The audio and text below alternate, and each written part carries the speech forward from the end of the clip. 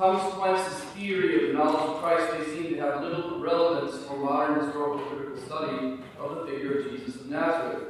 In his mature work, represented emblematically by the third part of the Summa Theologiae, Aquinas presents the knowledge of Christ in a fourfold descending perspective from the highest forms of knowledge to the most basic. He begins from the divine wisdom that Christ possesses as God and then examines three modes of human knowledge: the immediate vision of God that Christ possesses in his human soul, the infused science that Jesus possesses as the most perfect of the prophets, and the acquired knowledge that Christ possesses as man in virtue of the human nature that he shares with us.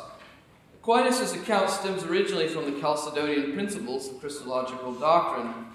The approach might be broadly characterized as descending Christology, insofar as the deity and divine wisdom of the Lord are presupposed, and his human acquired knowledge is affirmed just insofar as he is essentially human. Meanwhile, the beatific vision and the infused science of Christ are interpreted as grace, given to his human nature in view of his human actions on behalf of our salvation. It is due to his beatific vision and his infused prophetic knowledge, for example, that Christ as man is able to know perfectly who he is as the Son of God and who the Father and the Holy Spirit are, and to reveal them to us and to interpret Scripture authoritatively, foretelling his own passion and resurrection prophetically, and instituting the church and the sacraments effectively. In methodological contrast, the modern historical critical study of the figure of Jesus of Nazareth makes use of a number of normative principles that stem from the Enlightenment era, among them a presupposition of the historical homogeneity of natural causes. That is to say, the causes of human experience and consciousness for all persons at the time of Jesus, including Jesus himself, should be understood against the backdrop of and in continuity with the language and concepts and symbols of Second Temple Judaism. These in turn should be understood in continuity with the predictable natural occurrences and causes that we experience in the modern scientific era. So, for example, apocalyptic elements in the culture of the Judaism of the time of Jesus should be employed to explain Jesus' imminent expectation of the kingdom of God, but this need not mean that there is any such thing as an eschatological occurrence in reality. Likewise, the New Testament portraits of the figure of Jesus should be understood as human literary artifacts and explained in light of their cultural setting, the theological vantage points of their authors, and their intended uses for historically situated human communities. This need not imply that they are inspired or that the portraits of Christ they present must correspond to who Jesus of Nazareth really was ontologically. It follows from this that the portrait of Christ found in the Gospels might be very different from the real Jesus of history. We might notice the contrast these two methodological approaches represent. If Aquinas' presentation of the infused science of Christ seems to bespeak a knowledge derived immediately from God and therefore out of time, or from all eternity, so to speak, regarding his divine identity, the modern study of Jesus tends to construe his consciousness by ascetic reference uniquely to the imminent and limited horizon of his age. Pressed towards extremes, one account readily emphasizes the divine origin of Christ's message and its universality for all ages, but does so to the potential exclusion of his historical particularity as a first-century Jew. While the other account seeks to identify the historically particular and limited character of Jesus' aims and self-understanding within the context of Second Temple Judaism, but does so to the potential exclusion of his profound soteriological intentions in their universal scope. In this paper, however, I will argue that these two approaches, while really distinct, need not be construed in opposition to one another. On the contrary, a nuanced appreciation of Aquinas' doctrine of the human knowledge of Christ may permit us to assimilate many of the legitimate aspirations of modern historical Jesus studies, while retaining still a high doctrine of the infused knowledge of the Lord as the greatest of the prophets. To make this argument, I will avert to the Thomistic analysis of the knowledge of Christ. However, in order to engage the contemporary question of Jesus' historical understanding, I will invert the order of Aquinas' descending perspective from higher to lower and proceed in the opposite direction. Beginning from a consideration of the acquired knowledge of Christ, I will seek to show that the historicity of the mode in which Christ learns and expresses himself as human is It's compatible with both implicit and explicit forms of universal reflection. In the second section, I will consider the habitual infused science of Christ within the context of his historically situated acquired knowledge. My aim is to show the potential compatibility of a traditional theology of the infused science of Christ with what is best in contemporary historical studies regarding Jesus of Nazareth, as set against the backdrop of his epic. Ultimately, the balance of this Thomistic perspective is rooted in the realism of biblical faith itself, or so I claim, and the principles of Chalcedonian dogma, which affirms both the true historical humanity of God incarnate and his distinctive human graces and privileges as the man who uniquely is the Son of God. So now I will turn to the first section on acquired knowledge.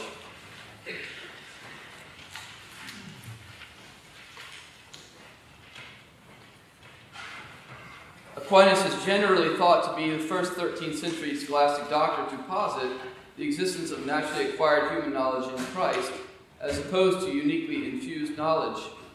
He did so based on the simple principle that Christ is fully human, and that being human entails having an agent intellect by which we derive knowledge progressively from the senses, a claim that is of course derivative from Aristotelian philosophical anthropology.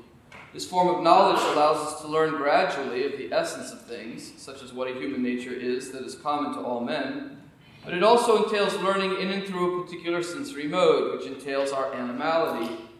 This animality is not only individual but corporate, that is to say, we learn from and with others within a broader political community and culture, which we are typically deeply dependent upon for our education in various ways. Here we should note some basic philosophical points that are pertinent to a theological consideration of Christ within his historical context. First, while our acquired conceptual knowledge always pertains to in some way to the universal, it is also always dependent on the external and internal sense powers. The latter include the imaginative power and sense memory, the synthetic common sense which collates diverse phantasms from diverse senses, the passions and cogitative sense, which both entail affective reactions or attractions to object of knowledge. In other words, as we come to acquire knowledge of realities external to us, we simultaneously imagine sounds and words that act as phantasms of support for our spiritual insight and conceptual grasp of things. Second, as Aristotle noted already in the De Interpretatione, there is a kind of triangular reference of words to concepts and of concepts to things, insofar as the conventional significations of language denote the non-conventional natural concepts of the mind, which themselves refer to the non-conventional natural realities that language signifies. At the same time, we can qualify this claim in two ways. First, we grasp reality largely through the stimulation of linguistic naming processes, both the formal and informal methods by which our culture educates us. Clearly our parents point at things, and when they point at things and name them, we begin to acquire phantasmal habituations about how to name those things, even if we're naming realities that are known in other cultures through other linguistic systems and images. Language not only denotes, but also draws our discriminating attention to various facets of reality. Second, the realities denoted are not only purely natural, but largely artificial. Many external realities we perceive and name are themselves at least partially informed by processes of human ethical and artistic freedom, such as objects of art, artisanal objects, but also customs of religion and philosophy, politics, and ethics. Many human symbols and forms of conventional reference are clearly understood only once one has a sufficient knowledge of the ambient culture and its references and functional symbols in a given time and place. Finally, even if we emphasize the reality of the knowledge of essences and the universal natural and ethical insights that are inevitably present in each human mind and every human culture, so-called, common human knowledge of reality, common natural law, ethical systems that are coherent, convergent with each other, we must also recognize there are cultures in which the degree or intensity of such insight differs in a given realm of understanding, and there are vastly different degrees of moral insight or ignorance present in distinct cultures over time. We could also talk about degrees of mathematical insight or scientific learning.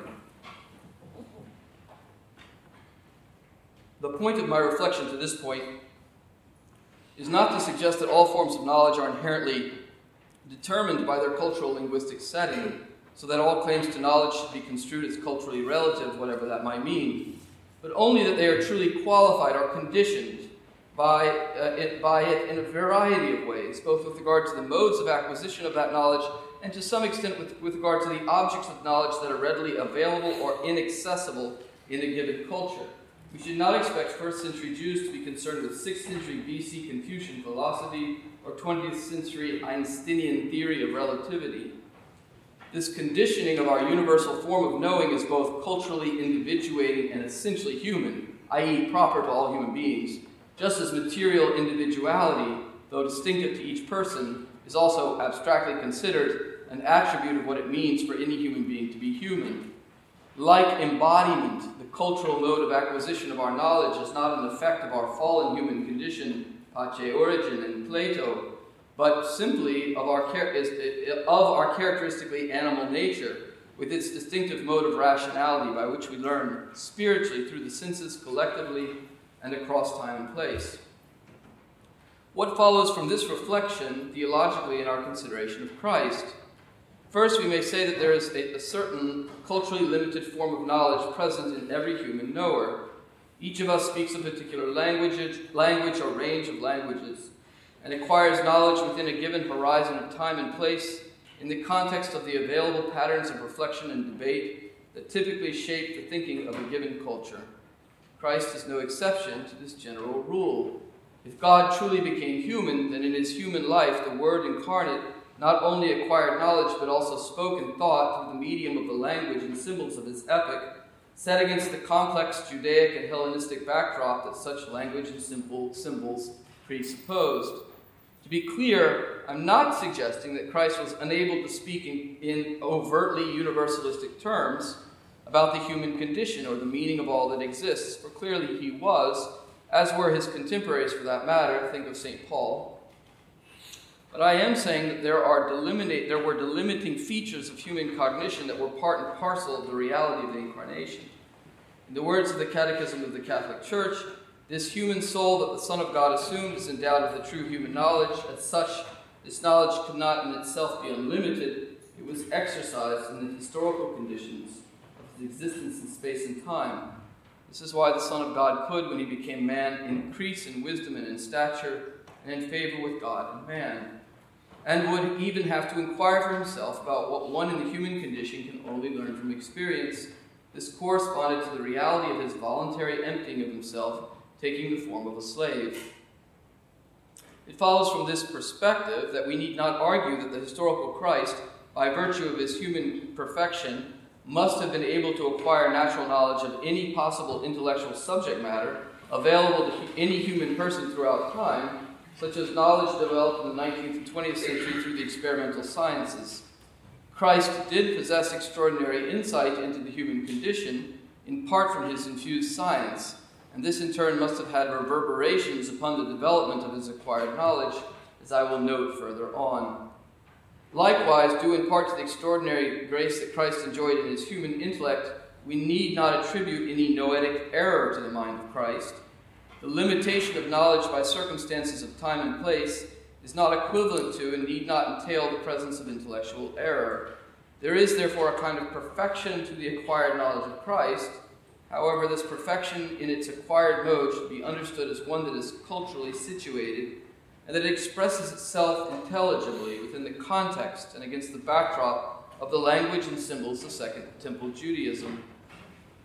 Second, understood in a theological light, the culture in which Jesus of Nazareth lived was unique because it was in various respects the product of a supernatural prophetic revelation originating in the patriarchal Mosaic epic, following down through to the time of the monarchy, the high prophets, and post-exilic redaction of the biblical texts. Biblical revelation is ultimately of divine origin, but it is also mediated through a vast mosaic of human authors, traditions, and interpreters, and thus makes use of precisely the fabric of human customs, language, and symbols we have alluded to above. This is of capital importance because Jesus of Nazareth clearly appealed to and actively interpreted in quite original ways the tradition of biblical revelation that preceded him. What this means is that just as we can study the books of the Bible simultaneously as fonts of divine revelation and as products of human agency in a given time and place, so also we can analyze, for lack of a better term, the theology of the historical Christ, insofar as it is an especially inspired, theologically climactic, human interpretation of the Word of God. Jesus is, after all, a human interpreter of the Scriptures, as is Paul or John, or the author of the letter to the Hebrews. Modern biblical scholars often examine in some great detail Jesus' interpretations of Jonah, or his readings of the second Isaiah passages, or of Daniel, or his particular eschatology, or his teachings on divorce, or his interpretations of the Psalms of David. They do so against the backdrop of the Judaism of his time, in part so as to underscore the originality of Jesus of Nazareth, the aims of his ministry, and his claims to authority. The point I am making is that this act of locating such teaching within a particular historical context is not opposed to the idea that Jesus is the Lord, God of Israel. If God became human, it is also normal that this man who is God should be himself an active human interpreter of the meaning of the Torah, the prophets, and the wisdom literature of the Bible, and should, as man in his human historical consciousness, see himself indicated in Old Testament prophecy. That interpretation is aided and guided by the presence of infused science or prophecy, to be sure, as we will return to below, but the higher illumination of prophecy in the mind of Christ need not exclude the fact that he is a genuinely human agent, actively engaged with the living tradition of Judaism that he acquires knowledge of in and through his experiential life as a first-century Jew. So let me turn now to the second part of the talk on infused science, its nature and economic function. There can be little doubt that the four canonical Gospels each ascribe extraordinary forms of knowledge to Jesus of Nazareth. In fact, these ascriptions are so prevalent, thematic, and intertwined throughout the narratives and instructions of the Gospels that these texts might themselves appear virtually unintelligible or as mere fragments of texts, were we to, by violence as it were, extract from them every instance of the appearance of such extraordinary knowledge. Jesus reads hearts and can speak with accuracy of the faith or of the judgment present in a given person's mind. He interprets Scripture not as one who is seeking its meaning, but as its authoritative and final arbiter. He foretells the future, including his own rejection by the religious authorities of Israel, his public torture, death, and resurrection. He is aware that he has the power to perform miracles prior to the action of doing so. He gives an account of the nature of the eschaton, the final judgment, and the life of the world to come. He chooses 12 disciples to prolong the spiritual effects of his kingdom and commands that they celebrate the sacraments, which he institutes for the future life of the church. More generally, he seems to know what the human being is and to exhibit little surprise, scandal, or exertion of understanding in the face of human ignorance, weakness, or betrayal. In his intellectual and moral self-possession, he appears to remain somehow spiritually uncompromised by these features of fallen human existence. It is, of course, historically speaking, possible that all of this knowledge gently exhibited by Christ in his radiant holiness and majestic humility is itself purely the product of post-Paschal authors and consists of retrospective projections back upon the historical Jesus, artificially for theological reasons. Post-Paschal theologumena, all the way down. Nevertheless, there are both historical critical and distinctively theological reasons to reject this view. On the merely rational historical critical level, and this is maybe an amateur claim, solely contestable, we may note that there exist no very close literary parables in ancient Greco-Roman or Judaic literature to the figure of Jesus as he is portrayed in the four Gospels, insofar as he exhibits there a prophetic capacity that is not merely received from time to time but possessed habitually and exercised freely from his own person. This portrait has a basic originality that derives from within the early Christian community and not as a mimicking act of reference to a pre-existent model. The four canonical Gospels, however, are not merely the product of one person, nor the singular work of a group of redactors. The creation we could explained through a conspiracy theory, but bear the marks of distinct literary origins by individual authors who conveyed authoritative traditions preserved in communities that pre-existed each of these authors or that they accompanied, that's to say the communities they accompanied. Given the multiple attestations to the infused science of Christ from independent sources, their early origin and authority in the early church community, and their uniformity of theological content despite their heterogeneity of style, it is reasonable to conclude that accounts of the extraordinary knowledge of Christ date back to the earliest strata of Christian teaching and preaching from the primitive apostolic age. Historical skepticism, therefore, is not rationally warranted, or I suppose I could say maybe more epistemologically, modestly, it is not obligatory. Furthermore, there is theological warrant to believe in the prophetic science of Christ during the course of his earthly life prior to the resurrection. A first reason for this has to do with the identity and mission of Christ as the Son of God. If the visible mission of the Son is meant to reveal to us the mystery of the Father and to be the prelude to the sending of the Spirit, then the Son must be the self-conscious revealer of the Father and the Spirit, as well as his own identity as the Son. He must work in unity with the Father and the Spirit as the Lord, who is himself God, in his human actions and teachings, his miracles, in his foretelling of his suffering and his institution of the apostolic college. But of course, Christ can only be such a revealer and teacher and redeemer in his human life among us if he enjoys as man the assistance of a particular supernatural knowledge of the mystery of God and the economy of redemption. A second theological reason stems from the principles of biblical ontology. Where the old Adam fell into ignorance and malice and moral weakness, Christ exhibited wisdom, charity, and sinless obedience. If this is the case, then the historical Jesus prior to his resurrection must have had the requisite moral insight to cooperate with the plan of salvation that was to be effectuated through his obedience unto death and his subsequent glorification. It's necessary in this case to ascribe to the historical Christ a particularly acute, supernatural insight of mind into the life of the virtues, as well as an inspired understanding of the divine economy. A final theological reason pertains to the fact that the miraculous capacity of Christ to read hearts or foretell the future is evidently intended in the Gospels to serve as signs of the divinely sanctioned authority of Christ. This is what the First Vatican Council called reasons of credibility, miraculous signs given to natural human reason to suggest the presence of authentic divine revelation present in the historical figure of Jesus. If the revelation itself suggests to us the credibility of supernatural belief in the authority of Christ based upon his extraordinary forms of insight, we should not seek to extract or obscure this dimension of the New Testament as if it were an embarrassment or an unwarranted addendum.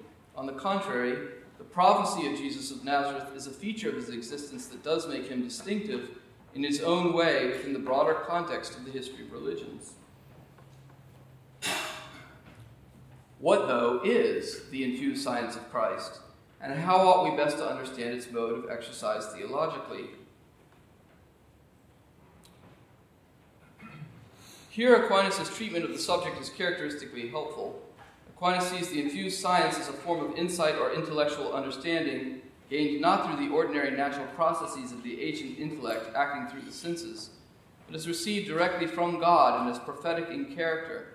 St. Thomas speaks here in Latin of the infused species, or higher concepts, analogous to, but not identical with, angelic ideas. These are forms of knowledge that provide the soul with intuitive understanding of things hidden from other human beings and that lie outside the scope of natural human reason that God might know, or that God does know, such as the hidden moral and intellectual dispositions of another human being or future events. Such knowledge for St. Thomas does not do violence to ordinary human modes of understanding, but integrates into our ordinary knowledge or happens from within the midst of it and is manifest through ordinary human speech and symbolic expression, as when the high prophets write about or enact through gesture in an ordinary human way what they have been given to understand in a higher mode by infused science. Three key controversies ensue whenever one approaches this subject. One pertains to the scope or extension of the infused science, a second to its actual occurrence at any given moment in the life of Christ, and a third to its compatibility with the historical limitations of Christ's acquired knowledge. We might characterize the maximalist perspectives here by a threefold claim that Christ as man knew, through infused science, all things possible for man to know, that he knew them actually at every given moment, and that he knew them in such a way that transcended and was unconditioned by his historically acquired knowledge. If we follow this line of thought, we may conclude, for example, that Christ at every given moment of his life was aware by means of infused knowledge of every conclusion of geometry that might be possible, every philosophical truth, every law of physics, as well as every contingent fact of history, and that he had an actual awareness of these realities at all times, albeit in a higher mode of awareness. Consequently, he was obliged in some sense to actively conceal or willfully mask massive portions of his knowledge in his ordinary life of engagement with others, even while revealing to them that limited portion of extraordinary knowledge that might pertain to their salvation and his mission as Redeemer. I'm alluding here to Bonaventure, without going into his views, but they're much more maximalist than Aquinas'. Aquinas offers helpful principles for an even treatment of this subject matter, especially by his characterization of the infused science of Christ as habitual in nature. The first observation to be made in this respect is that Christ is unique among the prophets, according to Aquinas, because he possesses the prophetic charism habitually and not merely actualistically. That is to say, while other prophets receive revelatory insight passively by moment, at given times that are outside of their determination, Christ can turn freely at any given time to the extraordinary knowledge he possesses in a stable and habitual way. In this respect, Christ is not a prophet, according to Aquinas, but more than a prophet, due to the habitual mode in which he possesses the infused science. However, and this may seem paradoxical, but it's important, it follows from this, in relation to the second controversy mentioned above, which I'm dealing with first, that according to Aquinas, Christ does not know all that can be known by infused science at any given instance in an actualistic way, as if he were always to know the weather in Seattle, Washington, in the United States in February of 2050 AD at any instant of his life. Rather, the power of Christ's extraordinary knowledge is actuated at given times, just as any habit lies in potency until it's actuated. This is in keeping with the human mode of Christ's infused science. Human beings pass from potency to act in their vital activities, including the activity of thinking and deliberately choosing. Christ's prophetic insights rise habitually within the horizon of his ordinary human way of knowing, and he has discrete prophetic insights regarding particular objects at distinct times and places. This leads us back to the first point of controversy noted above, that of the extension or scope of the infused science of Christ. Here, Aquinas makes a twofold assertion. On the one hand, Christ has the potency to know by infused science anything that he can know, can be known to human beings throughout all of time. On the other hand, the actuation of this habit occurs only with respect to those things that are of fitting importance for Christ's soteriological mission, and for the sake of the revelation he wishes to communicate to the human race. Both these points are significant.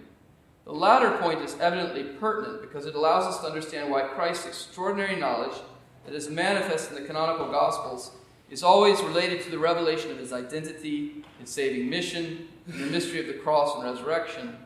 This knowledge is actuated in view of divine revelation in the salvation of the human race.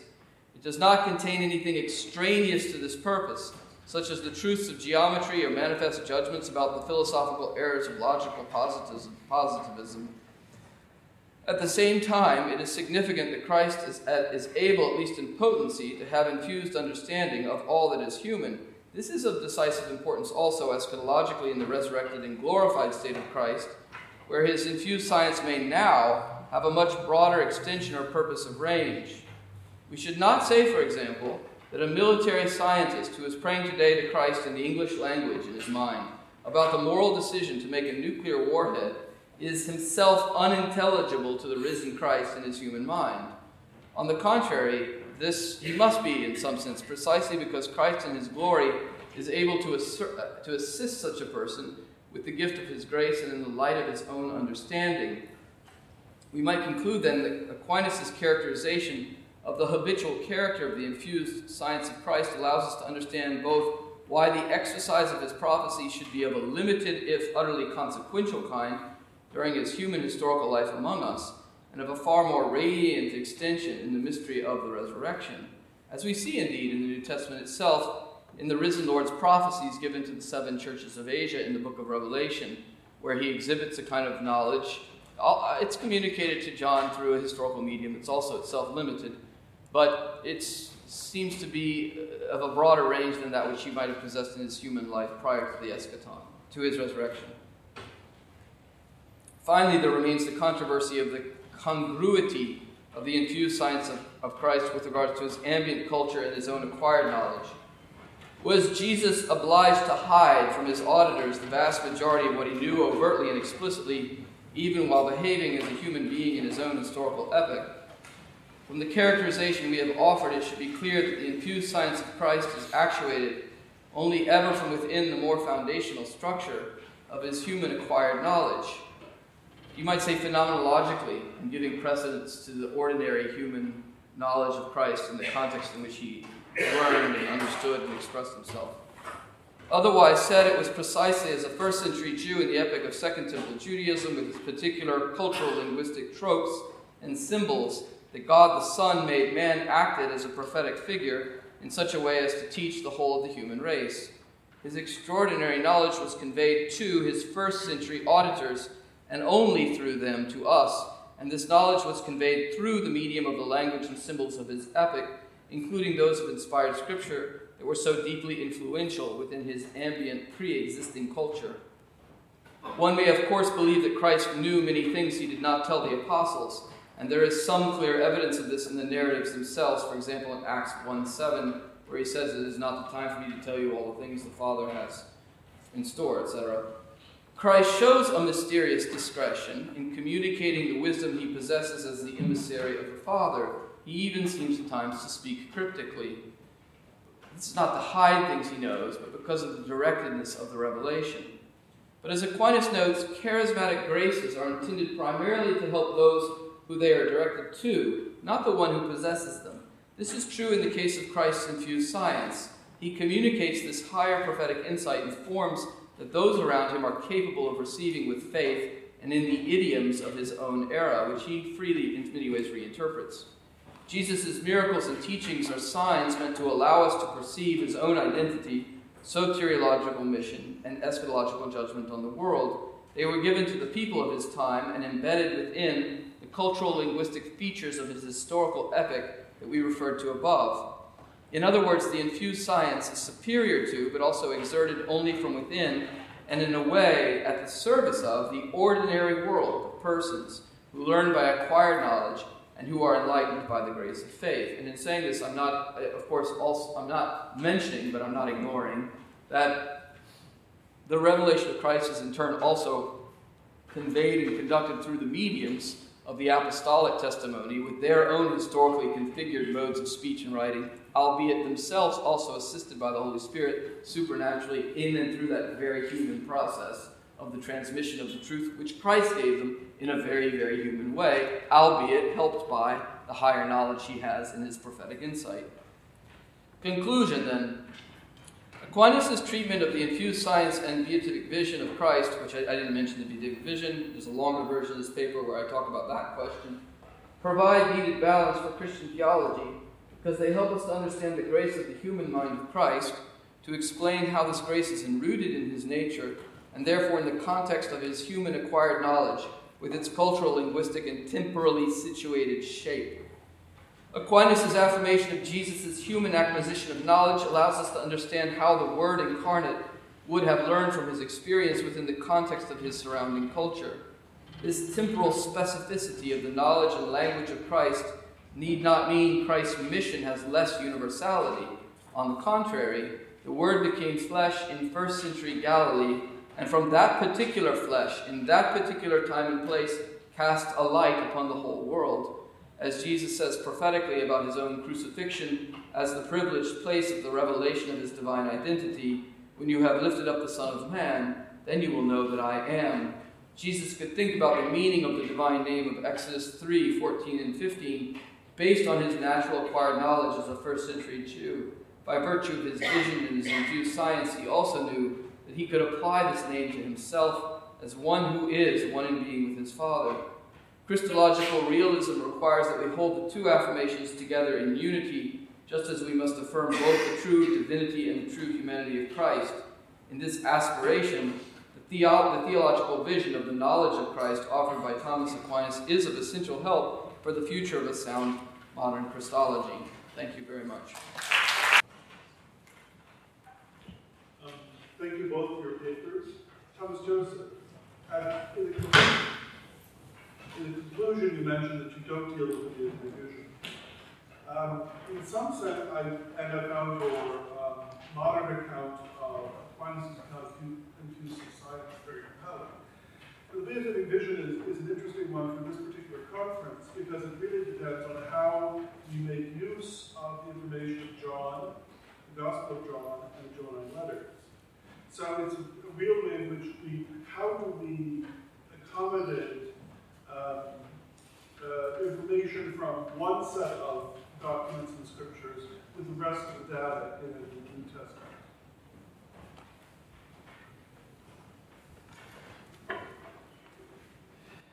Well, it's a huge question, and it's a great question, and I'll just say a couple of brief words about it.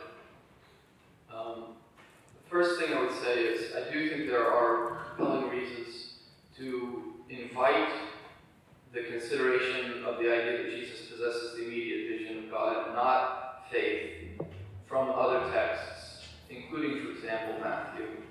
I think that Jesus' knowledge in Matthew is fairly extraordinary, even though the dynamic actualism of the Christ of Mark, where he is immediately doing this, immediately doing that, it doesn't seem to pause with the requisite reflection of faith, because faith does, even though it's knowledge, it does imply ignorance or nescience of the divine will in concrete, contingent historical circumstances. And you don't see quite the same kind of seeking or reflection and deliberation in the Christ of Mark or Matthew, I think, that you might see in a person who's obviously living in the darkness of faith.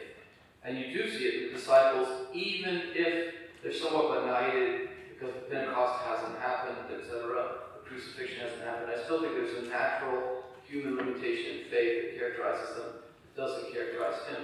So, from a textual, literary point of view, at least, I think there is some reason to pose the question from outside the Johannine material.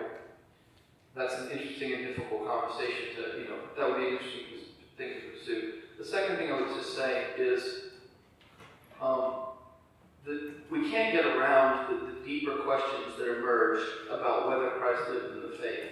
Now, I think there are ways of thinking about Christ's faith totally compatible with the prophetic knowledge that I just talked about. John Pierre Farel has a rather nuanced view of this that's agreeable in many respects. But I do think that there are interesting problems that arise if Christ had the faith, and they're not actually to be underestimated. The problem with affirming immediate knowledge is how you allow the phenomenology of his human understanding to be entirely, or you acknowledge the real historicity of his human phenomenological self-understanding. And I think you're going to have problems either way you go. And I think you have less problems if you think he has immediate knowledge and doesn't have the faith than if he has the faith. But I think you're going to have things to deal with either way. And so that's just an aside. The last thing I say is, the meta question for me is there a divine will in Christ? Because, now this is not an immediate question except really in John's Gospel, but I think it's a mediated question in the letters and the epistles and the synoptics, that if Christ is the Lord, then the divine will is in him, and he does things with the Father and the Spirit through the power of God, and he knows it. And he does it in contingent circumstances, where he knows he can heal this man, and he knows what God is doing. And if that kind of high, immediate knowledge of the divine will is present in him in contingent circumstances, then I believe that would be a good reason to think seriously about the beatific vision motif. But I do not want to minimize the difficulties. And I definitely don't want to in any way deny or minimize the reality of the human historical knowledge of Jesus.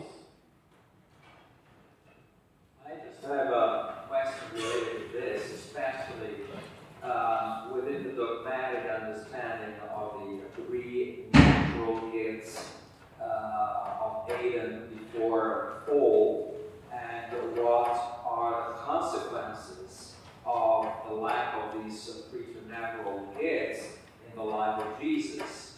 Because according to your scheme, then the only the only consequence that has remained in Jesus is suffering. The other two are just none.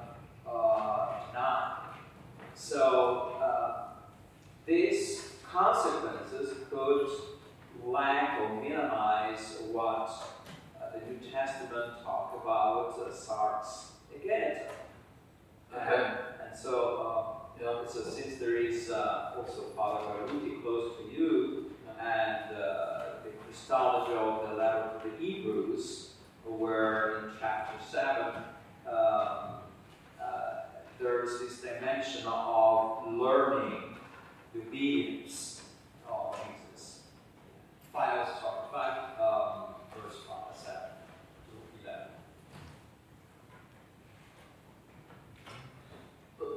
Should I go first and then you say something, Father? Okay. I mean, the first thing I say is, my whole talk was an affirmation that he's learning. So I think I was pretty forceful on that.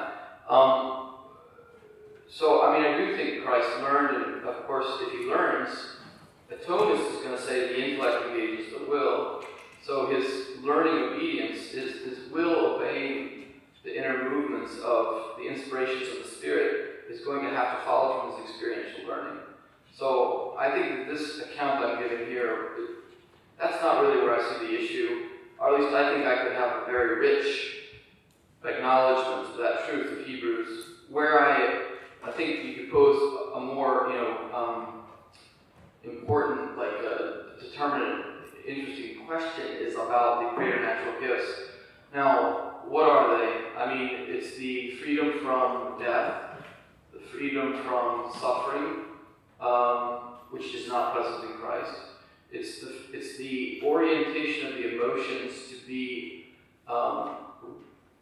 under the regency and to operate in and through the inner determination of the spiritual faculties.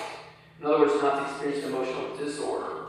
Now, Aquinas says here that Christ could experience deep wells of sadness and anger, but then he doesn't. His treatment of the emotions of Christ I find actually quite compelling. Christ's emotions are not sinful, sinfully disoriented. His reason doesn't become submerged in emotion in a way to treat others unjustly or unreasonably, but he has a vivid emotional capacity for suffering or reactivity. So his anger is a good anger, not an anger that stems from a disordered soul. And that's an anti-Stoic point in Aquinas. The anger is a good passion, at least as it's exerted in Christ. So we learn a lot about the healing of our passions by looking at Christ.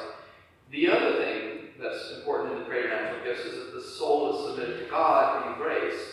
And there I would say that it's pretty clear the Scriptures teach that Christ is without sin. And I do believe there are lots of interesting reasons to argue about whether Christ could have experienced temptation or how he did. But I do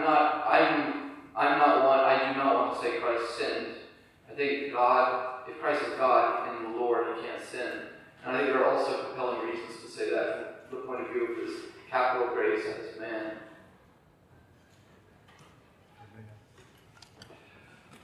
Parlo italiano per comodità, per opportunità.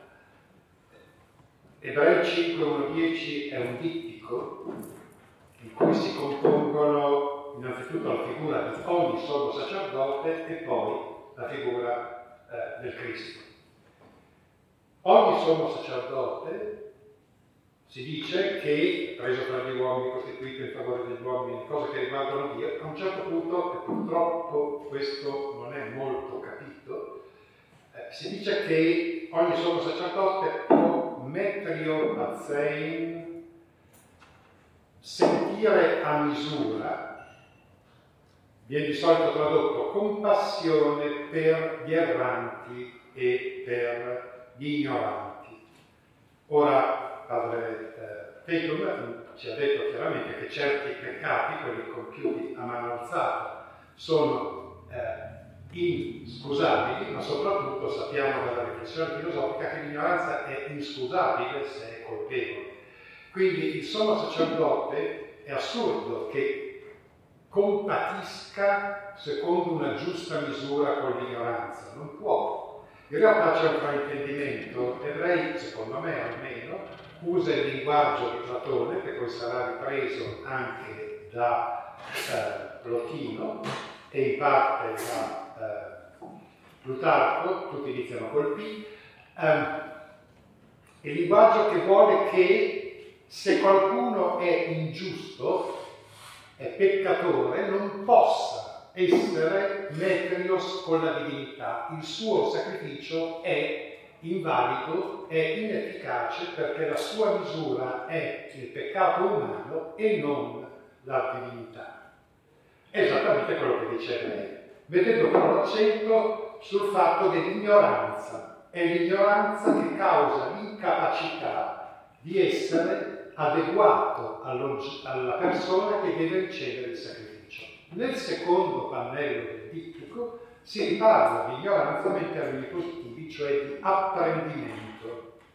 Ora, attraverso il pathein, il passare la tappa eroica della morte, che è quello che Ebrei deve giustificare, perché il suo problema è giustificare la morte del Messia, attraverso il pathema della morte, l'umanità in Cristo fa un cammino di tipo iniziatico per andare verso il telos e impara dal patire, questo è un luogo comune che risale alla tragedia greca, Pazzein, che cosa impara? Impara l'ascolto dal basso, l'upacoe, ed è per questo che dall'alto Dio si volge verso il Cristo per esaudirlo, ex audio, eis acuo, acuo, ob edio, ob audio, obbedire. In un profondo dialogo fra il Messia e il Creatore, che poteva liberarlo dalla morte e lo salva dalla paura, capitolo 2, e dagli effetti eterni, aionici della morte, il Messia è lui con noi, perché poi diventa causa di salvezza, aitos soperias aioniu, per noi se vi obbediamo, cioè se entriamo in quest'onda dell'ascolto, diventa causa di salvezza anche per noi, essendo condotto al telos ed essendo stato proclamato sommo sacerdote secondo l'ordine di Melchisedec, vale a dire per l'eone, per lo spazio divino. Grazie professor Gavini della sua lezione. A proposito di questo testo di Ebrei, allora è molto conosciuta forse l'ipotesi di Harnack, che dice che nel testo manca una congiunzione, che sarebbe che il Signore non è stato esaudito dalla sua riverenza e perciò è stato messo a morte. Allora, possiamo trovare nella lettera agli Ebrei, anche a modo provocatorio, sì, qualche testo che ci parli di quella donazione volontaria di Cristo? La donazione volontaria nel capitolo 10, come commento al Salmo 40, in quella volontà ne siamo stati salvati. Nel capitolo 5 c'è il termine eulalia, che è molto spesso, anche questo frainteso, un termine molto difficile del linguaggio, peraltro difficile per noi. Purtroppo con i testi antichi bisogna che tutti ci diciamo, anche con i testi dei teologi medievali, che loro parlavano e si capivano, noi abbiamo bisogno delle note, non c'è pezza, perché è passato del tempo. Ora, nel caso dell'eulalia, si tratta del giusto rapporto con la divinità. In realtà il termine significa prudenza. Oggi nelle Bibbie CE italiane l'hanno messo per il suo pieno, abbandono in Dio, viene l'idea del casché, non ha niente a che vedere con ciò, è di fatto la capacità di rapportarsi a Dio come Dio vuole. Siamo sempre nei termini dell'apprendimento. La sera prima del Kippur, il sommo sacerdote stava sveglio tutta la notte perché dei giovani sacerdoti gli dovevano leggere tutto il rituale perché non si sbagliasse. Se si sbagliava nel rituale, tutto il popolo per un anno non avrebbe avuto i frutti della terra, eccetera. Ora, questa idea dell'apprendimento fondamentale dell'antichità, perché la verità è aletheia, è ciò che il tempo non nasconde, quindi è necessario l'apprendimento.